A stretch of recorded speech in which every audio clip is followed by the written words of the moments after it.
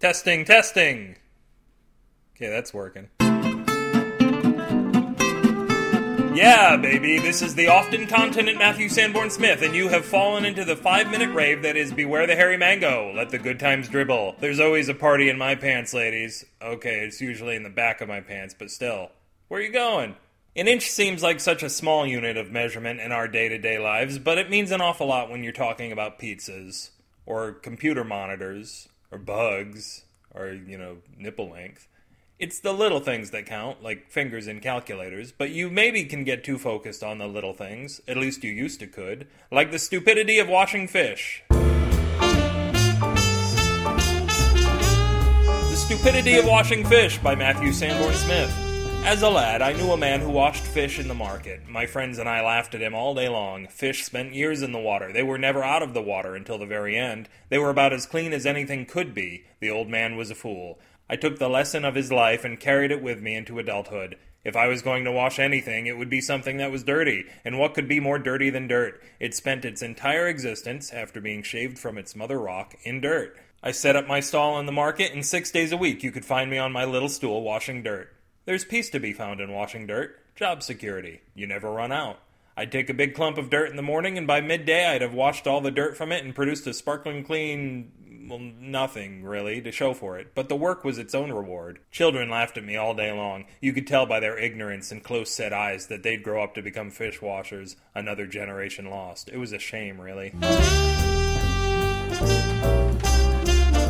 If this story made you wet yourself, rub your body all over with fish and other yuck things at my massive blog fill, the1000.blogspot.com, or just roll around in what's under your fridge right here at bewarethehairymango.com. Shoot the shoot, trying to clean up my language here, in the comments for this post, or CB mail me, and this here rubber duck who's about to put the hammer down, at Matthew@bewarethehairymango.com, or if you even care, at bewarethehairymango@gmail.com. 'Cause we got a great big convoy rocking through the night. Run get your semaphore flags out of Hawk so you can send all of your friends an SF signal, because those shifty cronies of yours are too embarrassed to listen to my show at its own site, but won't think twice about catching it at sfsignal.com. Is it my cigarette breath? I swore I'd stop eating them before recording, but someone left a puddle of ranch dressing lying there on the floor, and then there was the drool, and it was all over, and there goes half a carton of Virginia Slims and a tin of lighter fluid in like 15 minutes. Don't smoke and drive, kids. Yes, this show reaches special heights every now and now when even I don't know what the hell I mean. You know, for trying to be gross and goofy and immature so badly, I really should mention boogers more. If you've made it through these 54 and a half episodes and still haven't stretched your mouse over like 6 inches to subscribe to this podcast, you never ever will. But don't pay me no mind so long as you keep dropping in. And while you're not at it, don't subscribe at iTunes and don't leave a hot steaming review on their doorstep so others won't subscribe either. Or not. Tell your tweeting followers how strong and musky that fellow at twitter.com/upwithgravity is, or how he gives out free candy depending on how old they are.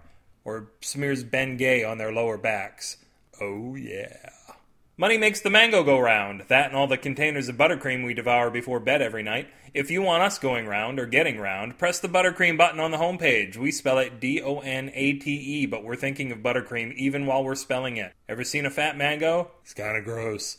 I've come a long way, baby. Sorry, that's my lunch coming back up on me. This podcast shakes its junky trunk all around the pole in my living room while wearing pasties made out of a Creative Commons Attribution Non-Commercial Share-alike 3.0 unported license. They still use pasties? They do at the Mango, gosh darn it. This is a family program. Assuming everyone in your family is over 18. Until the stairs fall from the sky, which could happen at any moment now. Watch that railing. This is your individual fruit pie, Matthew Sanborn Smith, saying actions speak louder than words, unless maybe it's a really loud word like, say, cucumber! That's louder than some actions, for instance, shaving, unless you cut yourself and scream out, cucumber! Good night.